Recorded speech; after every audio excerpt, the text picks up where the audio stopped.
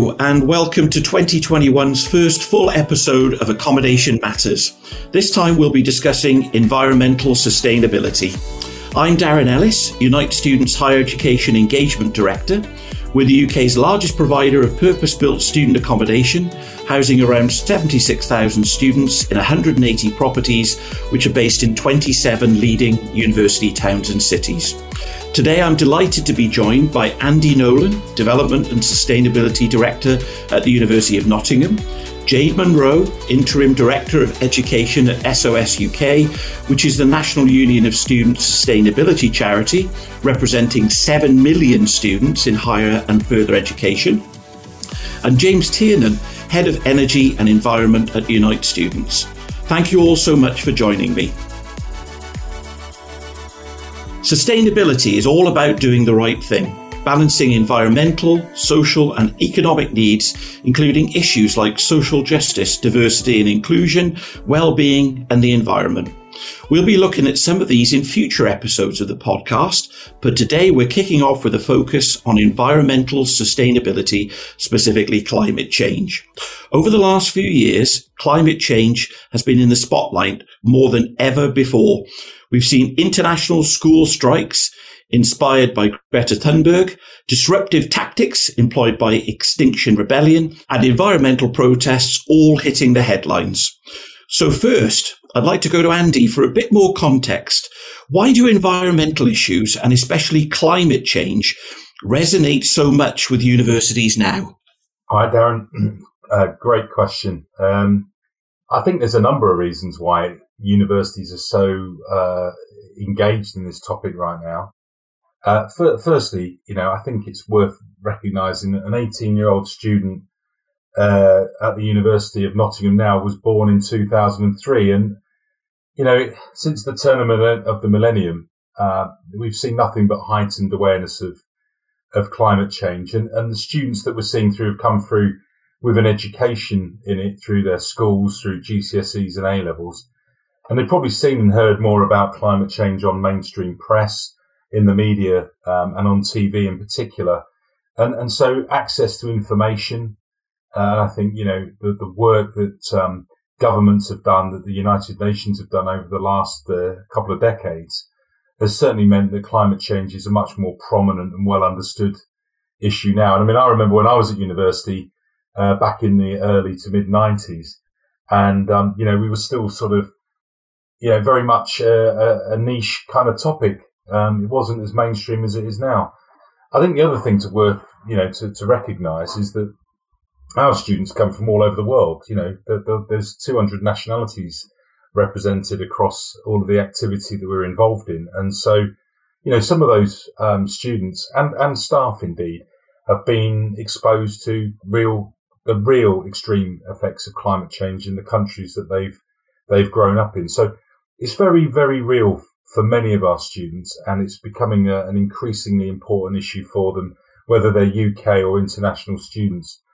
And I think they come to university expecting universities to respond to the challenges, mainly around mitigation, I have to say. I think there's a lot of emphasis on how we can reduce our environmental impact and our impact particularly on greenhouse gases and climate change.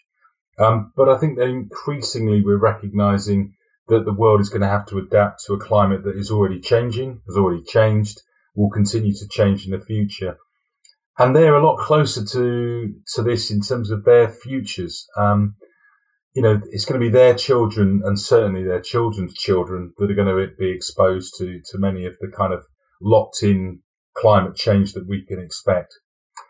So definitely a big thing around, students recognise this as a priority. They've lobbied the university on these matters, on issues of divestment and commitment to reducing carbon emissions.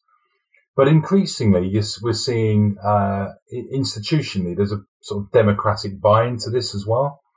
So a couple of years ago, we started to consult on our new university strategy, and going through a series of green papers and white papers, we were not shocked, but we were very pleased to see such a high commitment from within our staff across our campuses in Malaysia, China, and here in the UK, recognising that climate change and sustainability should be central to our university strategy.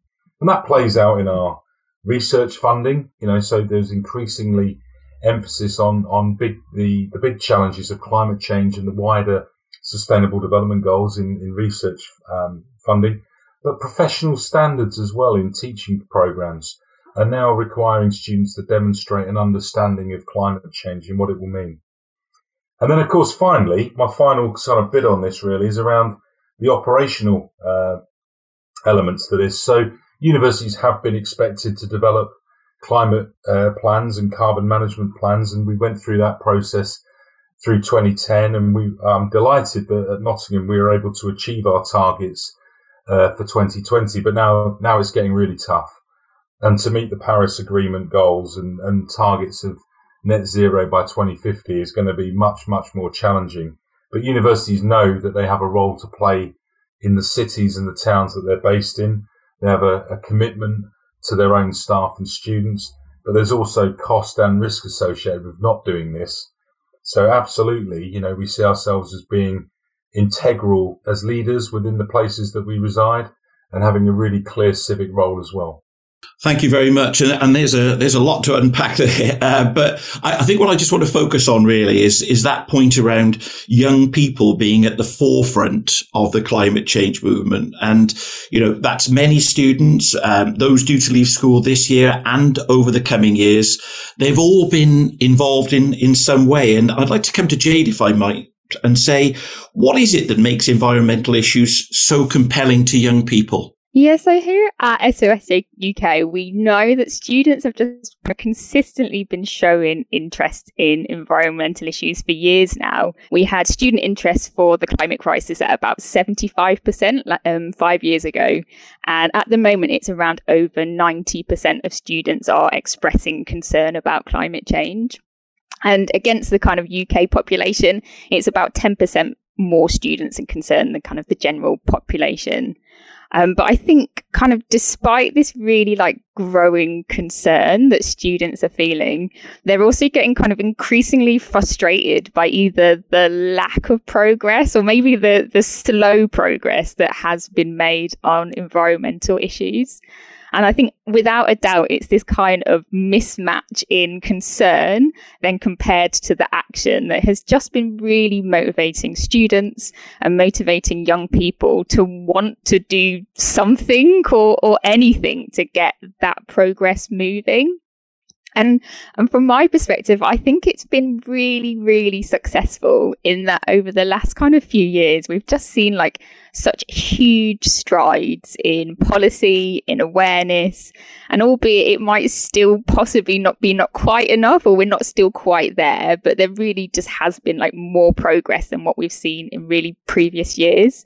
So I think it's something to be extremely proud of. And I know I'm always just so kind of enthusiastic and proud that the students and young people and the role that they're playing in making sure that their voice is heard and that they can make a difference. And I think students have just been incredibly inspired to know that themselves as an individual just has a role in making some positive changes. For me, the other kind of reason why students and young people are finding environmental issues just so compelling at the moment, and I think this was touched on by Andy, is just the range and the breadth of areas and topics that fall within it. So, 10 years ago or maybe 20 years ago, those kind of conversations on campus were really focused solely on things like environmentalism being connected with, say, recycling or saving the polar bears. And whilst these topics they're really of interest and they are still really important, we are just now seeing students think about environmental issues in just such a much more kind of holistic and broader manner.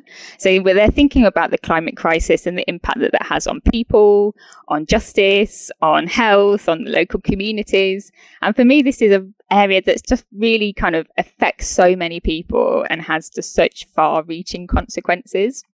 And I think students are just really clear in seeing and recognizing and understanding these impacts and the injustice that these kind of concerns and the kind of the compelling of wanting to not be able to kind of stand idly by. They really want to be able to do something to make a difference. Well, we'll certainly go on and talk a bit more about those actions, potential actions, and those that have already taken place shortly. But I was really struck there by your point about, the breadth of this area now. And I thought it was interesting to note today that Liverpool John Moores University, Greenwich and Northampton have all announced climate change degrees for the very first time, which sort of gives you an idea about the absolute breadth of this topic. James, we've already heard obviously from Andy and Jade on this, but is this a priority for Unite students as well? And if so, why? Yeah, thanks, Darren. I can just really echo a lot of the points that have already been made, but I suppose to start with the second point first, how are we seeing this? I think Jade has already covered the fact that climate change has been of growing importance and relevance to students. We've seen that through the sort of evidence that she's talked about there from the NUS attitude surveys, but we've also seen it firsthand at Unite. We get huge levels of engagement and involvement from students around our positive impact scheme that we run with the NUS. It's one of the things that really seems to strike a chord with students, something they're really keen to work with us on. But I think it's also not just students that are pushing this agenda. We've seen, as you've just mentioned, growing numbers of universities over the last decade or so announcing really ambitious climate targets, net zero targets, and that's obviously relevant to us as well. We've seen growing pressure as well from investors in the corporate world as well, whether it's around the financial risks of climate change and the growing recognition that businesses that are effectively managing climate change are generally better managed just across the board. And I think even legislation is starting to catch up with that. We've seen growing number of different strands to government policy that are pushing businesses and wider society to act faster and more deeply on climate change, whether it is around more ambitious minimum energy standards for EPCs, or whether it is around corporate reporting with things like TCFD. I think going back to the first bit, does it really matter for us at Unite students? And absolutely it does. This is really, really key to us. I think it's something we've always been focused on. We've made really good progress over the last 10 years or so on reducing emissions through improving the building fabric, improving building performance, but also working with our students and our employees to help them understand what they can do. We've made some really good progress on reducing emissions already over the last few years, but I think in light of everything that's just been talked about, we've really recognised now that we need to do a lot more and a lot faster, and I think this is reflected in our new sustainability strategy, which is targeting net zero carbon by 2030. That's a really ambitious target in line with the sort of targets that the higher education sector and many other businesses are starting to pursue now as well. And I think it really says a lot, the fact that businesses and organisations are signing up to these ambitious targets with a recognition that they're hard to achieve, but with an acceptance that they're no longer optional. The demand from students, the demand from partners, and the requirement from government is really showing that we need to do more and we need to do it faster. Thank you. That's brilliant. So moving on then. So thank you.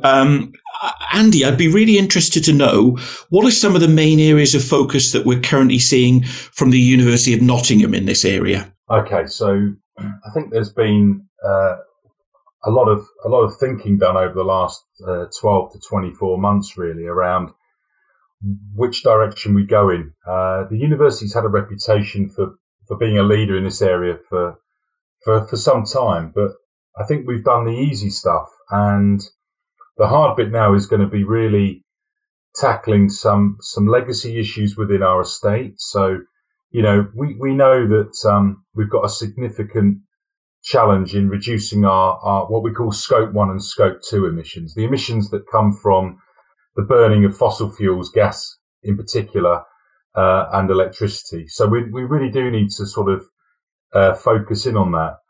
And decarbonising heat is probably our single biggest challenge in sort of operating terms. There isn't an alternative, there isn't a great alternative out there at the moment that deals with heating space and heating water. That natural gas is a brilliant way of doing that. For years and years and years, the university in the UK have sort of developed systems and infrastructure that all work to that. But we know we've got to give up our obsession with gas. We're not going to achieve our carbon reduction targets if we stick to it. So we're going to have to look at new technology. We're going to have to look at heat pumps in particular. We're going to, there may be a development around hydrogen in the future, and certainly biogas has got some role to play. So I think in terms of scope 1 and 2, decarbonising heat is going to be our biggest challenge. I think the other learning point for us has been that we're one of the first universities in the country to adopt what we call science-based targets. So these targets are driven by understanding what our net contribution is to the Paris Agreement. So it effectively says, okay, how much of your carbon emissions have you got to reduce by and over what sort of trajectory?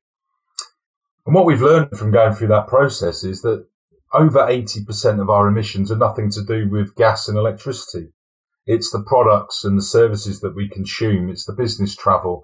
It's the paper products that we buy and consume and throw away. It's the water that we pump around our campus and consume. It's the waste. It's the IT equipment. It's a phenomenally challenging thing for us to kind of embrace, because we're going to have to not just change what we buy, but how we deliver our business model. So I think there's been some really interesting kind of challenges. If 80% of our emissions are scope 3, actually in our supply chain, we're going to have to work much harder with our suppliers. We're going to have to set higher standards and expectations around those that deliver services for us. And we're going to have to think very, very carefully about what we stop doing. And of course, universities are generally quite conservative organisations, and some of the things we're going to have to do are going to have to consider very carefully how we teach, the extent to which we expect presenteeism in our staff, and can we move to more agile and hybrid ways of delivering teaching and learning on our campuses and research. And equally, how we might choose to conduct business travel in the future as well. So, yeah, lots to go at. I was just going to pick out one thing in particular there you said, and I know it's only 20%, but you talked about scope 1 and 2 and decarbonising heat, but you talked about almost like there's not great alternatives, maybe this will develop, and there is an argument that some people make that the technology does not yet exist to help us achieve our ambitious environmental targets. So I wanted to really ask you, is that correct? And linked to that, what process do you follow to evaluate new technologies? How do you go about doing that? Yeah, it's a great question, Darren. So I think it's fair to say, we have tried out lots of renewables on our campuses. We've tried to be innovative, and we've got showcase accommodation on our campus. We've got a carbon neutral laboratory. We've got some of our buildings are built to passive house standards, and we've got a lot of integrated renewables across our campuses. But it's fair to say it's still less than 1% of all the energy demand that we need is produced in that way. So, the technologies do exist, but doing them at scale is going to be a real challenge. And, I'll give you a real example. The university's got a 60-year-old heat network. It's been there for a very long time, serving 20 or so of our major buildings on our University Park campus, and it's at end of life.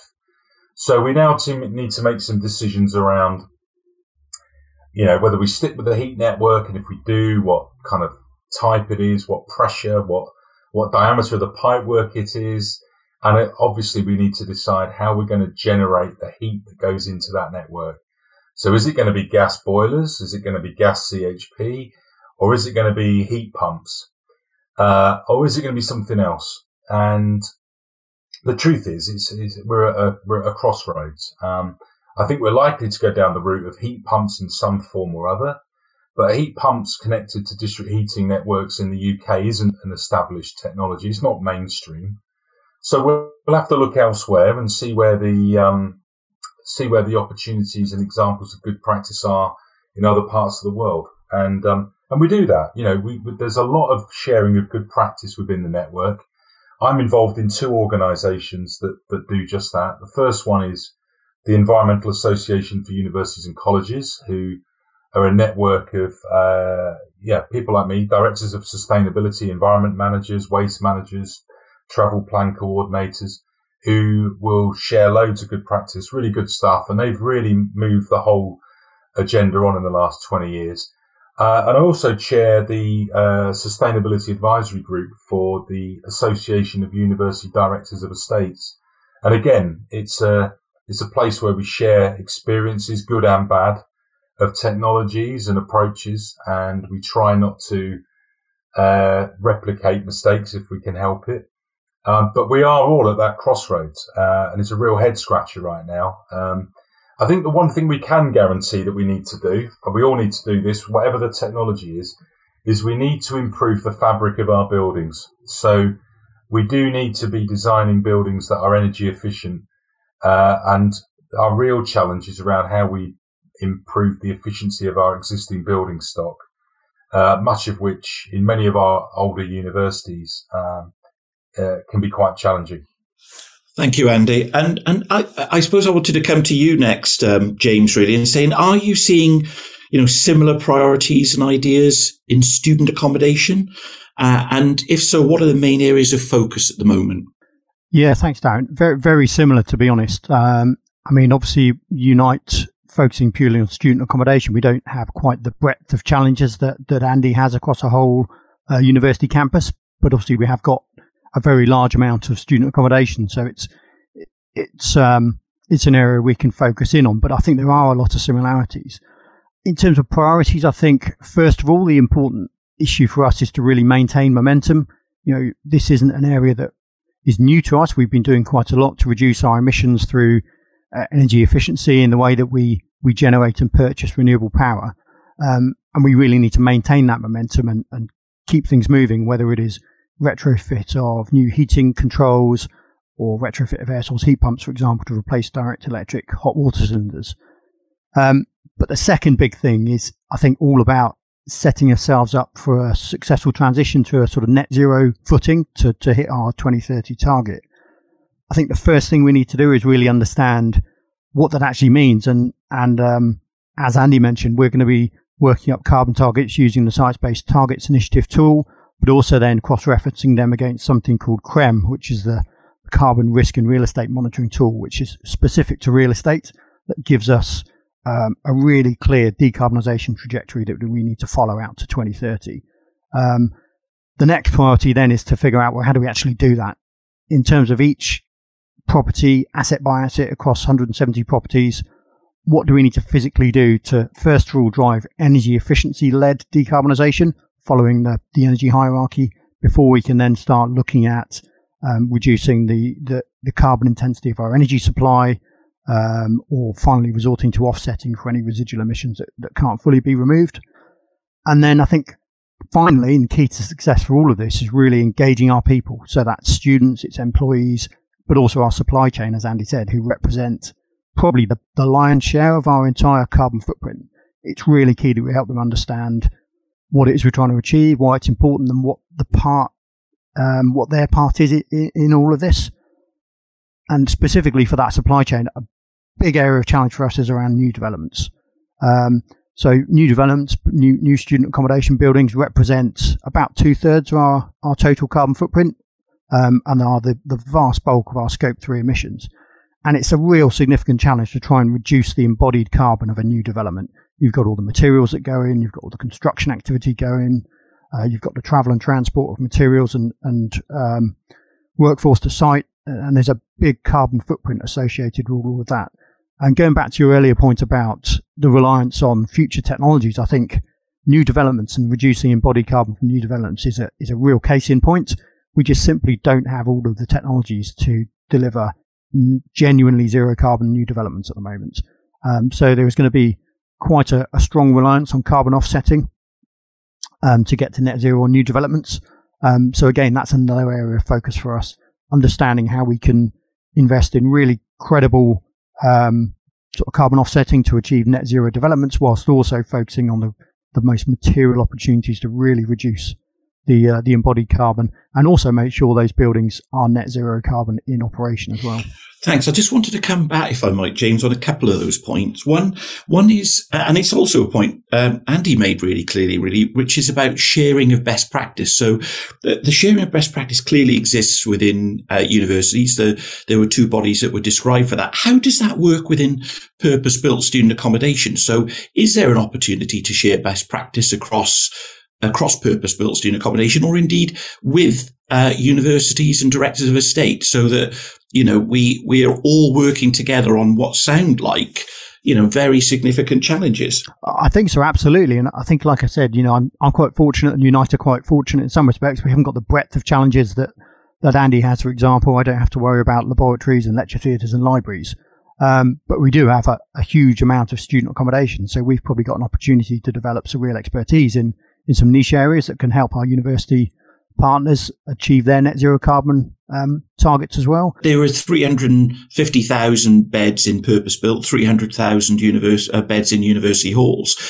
Even though there's, as you say, there's much that that there isn't the same overlap with universities. Just taking, you know, halls of residence, I mean, there must be a huge amount we can learn from each other, really.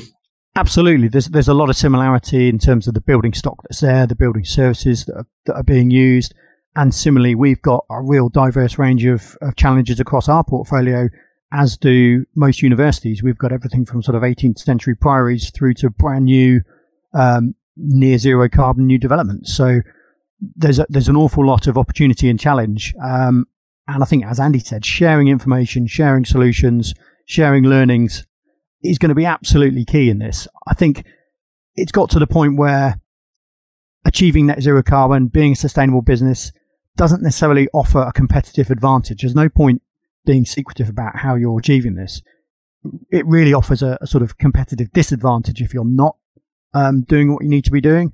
I think there's a great opportunity for us at Unite students to maybe help our sort of competitors across the wider purpose-built student accommodation sector to raise their standard as well. You know, if we can lead the charge in that small area and help share that expertise, if it's driving down reductions elsewhere and helping raise the standard, that can only be a good thing. Thank you. And you also mentioned engagement of students and of staff. But if I think particularly of students for a moment and come to you, Jade, against the background that you've just heard from Andy and from James, what behavioural changes have we seen from students themselves, and how can we engage and work with them on this agenda? Yeah, so we know that many students are kind of increasingly interested in making their own lifestyle changes to reduce their own kind of individual carbon impact. So we're seeing many students interested in doing things like meat-free diets, going plastic-free, reducing their own kind of energy and water consumption. So definitely anything that helps to kind of provide lots of practical tips and solutions in these areas is really useful for engaging people. So for example, it might be, I don't know, having lots of water bottle refill points on campus, or having a really good coffee cup reuse scheme, or a very kind of clear and easy recycling facilities. And students tell us that they feel really proud when they can see that their institution or their accommodation are taking these steps to be sustainable. But I think not only do they want to kind of make their own behavioural changes, we also know that there's just real demand for wider organisational and systems change. So I think students are increasingly want to see their institutions working really hard to reduce carbon emissions, working towards going net zero, looking at things like ethical investments as well to make sure that their tuition fees are not being invested in unethical industries such as the fossil fuels. So I think management are, and they should be, making these changes to making sure that the educational sector is operating ethically and really representing the concerns of their students. And then for me, finally, I think one of the biggest demands that we see from students is to incorporate sustainability into learning. So ideally for me, this would be like interwoven across all disciplines. And our last survey, it was over 80% of the students were wanting to see their place of study incorporate sustainability across all courses. But even if an institution isn't quite there, or that's not being offered, I think just making sure that there are many kind of courses and learning opportunities that provide lots of knowledge and skills for students. And not only is this it's a really great benefit for students in that they can gain employability skills, they can get really good experience around sustainability that can be used on CVs and to help them kind of secure jobs in the future. It also just really helps to make sure that students are having responsibility for then sharing their knowledge into just the huge range of industries and sectors that they will then go to work in. And for me, that's one of the key things that will really put students at the heart of then embedding sustainability just across the board and helping it kind of raise up the agenda. And it puts students in such a fantastic place of being able to kind of impart their own knowledge and skills to make a huge collective difference in the future as well. Thank you very much. And I just wanted to touch on, you talked about student sort of behaviour, and you talked about sort of sustainable living habits right at the start of your sort of answer there. I just wanted to learn from you, really. What are the most effective communication techniques with students do you find? How do you manage to achieve such excellent engagement? I'm thinking of things like, green impact. What communication techniques have really worked for you? I think it's employing a whole range of different techniques. So firstly, it's about kind of getting knowledge out there. So we know that there's still real gaps in knowledge when students start university. So for us, the first step is just to embed that real kind of foundation of sustainability knowledge for students. So that might be things like, what can you do to be sustainable in your residence? Things like how to recycle, switching off your lights, how to kind of manage your waste and your energy use within your accommodation and when you're on campus as well. So definitely those kind of first steps of knowledge. But then for us, it's about, I guess, taking students on a journey of sustainability. So we often see students kind of coming to us with our campaigns that will start off with some kind of basics on sustainability. And then it sparks that interest for them, and it really sets them off on a journey as to, well, what else can I do, and wanting to do more. So we definitely then see students really taking their own initiative to wanting to progress to make more differences on campus. So that's when we see students joining environmental charities, getting involved in kind of environmental actions that are happening within their student union or are happening on campus, and wanting to then get those kind of learning experiences and asking for their university to be reflecting what they would like to see on campus. Thank you very much. There's some absolutely brilliant ideas there from everyone. Thank you. I'd just be interested to hear, and I am just conscious of time, so perhaps it would be great to have just one key obstacle that you are all facing really in making this sustainable change. So I just wondered, is there sort of one key obstacle that each of you is facing? And I'm going to start, if I might, with you, Andy. What's on your mind in that area at the moment? So, Darren, I think getting it down to one obstacle is quite a challenge. I think it's related. Okay. I would say technology certainty and finance are without doubt sort of square and centre of my mind at the moment in terms of which way do we go. I think there's just picking up on Jade's point really about there's a real issue for me, also an opportunity around responsibility. And we have a very transient population of students that move through university, so there's a constant sense of renewal and repeat and improvement and engagement, and that is probably one of the biggest challenges universities face on a whole range of issues. And I would say working in partnership with SOS UK, Unite, and others, that if we can create a sense of responsibility within our student community, such that they take ownership of these issues and they do put pressure on the universities, I think that would be great. I feel like the more engaged and the more informed they are, the more likely we are to crack this problem. Brilliant. Thank you. James, your thoughts? I think it comes down to engagement and maintaining focus on this. I think there's a lot of competing priorities for organisations. There's a lot of risks to businesses and universities. I think historically climate change in particular has been one of many that have been sort of jockeying for attention. I think I'm feeling quite optimistic now, though, that we've gone past a bit of a watershed. I think probably the last year has helped with that. You know, COVID caused a lot of organisations to confront the fact that some of the really big, massively disruptive risks that they track, which they previously maybe thought were a bit hypothetical or a bit distant, like pandemics and like climate change, can and do happen. And when they do happen, they can be devastating. So it's much better to start planning early, implementing change and mitigating them to head that off. So I think if there's any positives that have come out of the last year, it's maybe taking a significant chunk out of that barrier of engagement and people taking this seriously. Lovely, thank you. And Jade, any thoughts on this area for you? Yeah, I agree totally with Andy and James. I think that having a very joined up approach in institutions and accommodations and students is actually, it's just such a fantastic way of doing that. We know that students have so much enthusiasm in the area, and you know, we also know that universities want to be reflecting their student demands and needs. So I think kind of mobilizing that enthusiasm and also that willingness to change and do something will be a fantastic thing. And as James was saying, I think just not having sustainability seen as kind of a nice to have or an add-on, and really seeing it as kind of a core thread and theme that runs throughout an institution and throughout a business model as well. Lovely, thank you.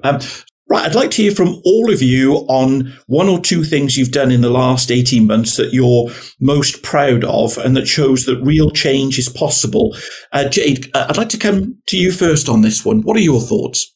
Yeah, well, I've just been really impressed with how students and young people have just not let environmental issues fall off the agenda recently. And I think during a pandemic, it would have been really kind of understandable for interest to have reduced or to have kind of been put on pause. But that just hasn't been what we have been seeing. And for us, students have just been really, really embracing new ways of working and adapting to ensure that they can still work on the issues that they care about.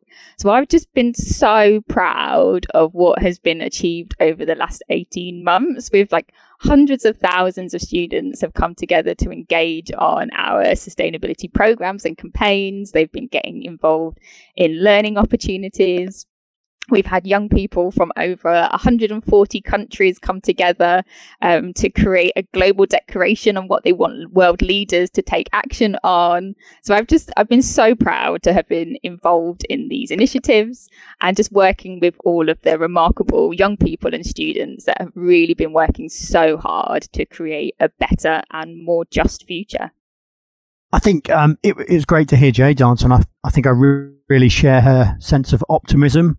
It really does feel that climate change and the broader sustainability agenda has really hit home in the last few years, and people are now genuinely taking it seriously, putting it at the centre of organisational strategies. I think it's definitely been the case at Unite. I think we're really proud that this week we announced our new sustainability strategy that includes a really ambitious net zero target of 2030. And the fact that comes at the end of 12 months when there has been phenomenal pressure on all organisations and businesses, and that it hasn't just fallen by the wayside, I think it is cause for real optimism and pride in the focus that we Unite students and other organisations like Nottingham and like the NUS have on sustainability. Yeah, okay. I think one of the things I'm most proud of is ensuring that sustainability is right at the very heart of our university strategy. And I was really pleased that for the first time ever in the university's history, it put the Sustainable Development Goals in its top level objectives. And that then manifests itself right across our teaching, research and operations activity. So that's been fantastic. I'm delighted that last June we produced our estate development framework that put these principles in terms of how we're going to develop our campuses over the next 20 to 30 years so that they are all geared up to being carbon neutral and also looking at a whole range of other environmental factors like water, waste, biodiversity, and thinking about future climates. So those two things have been, from a strategic point of view, really important. I'm delighted to say that today, live on the the iOS App Store, we've just launched a new Green Rewards app, which for me is about engaging staff and students and incentivizing them to do the right thing and to promote good behaviours. And we're doing that across the city of Nottingham. Increasingly, we're rolling that out. So absolutely delighted with that one as well.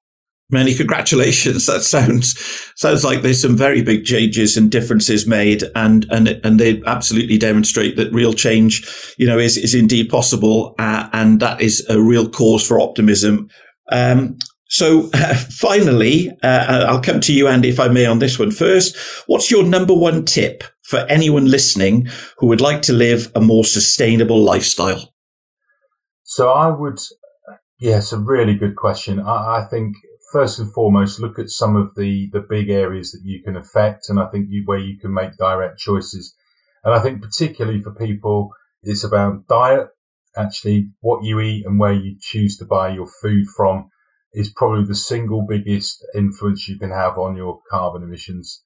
Second only, probably is transport. For me, without a doubt, it's just that everyone has the power and the voice to make a difference. So no matter how big or small the actions are that you are taking, there are just so many opportunities to get involved. So it might be from making your own lifestyle changes to calling on leaders to make some bigger systems changes. And we've just seen that all of these things really do add up and can make just such huge change. So my number one tip would be, without a doubt, to just make those changes, do whatever you can, and know that you are playing your part in kind of whatever shape or form that takes for you.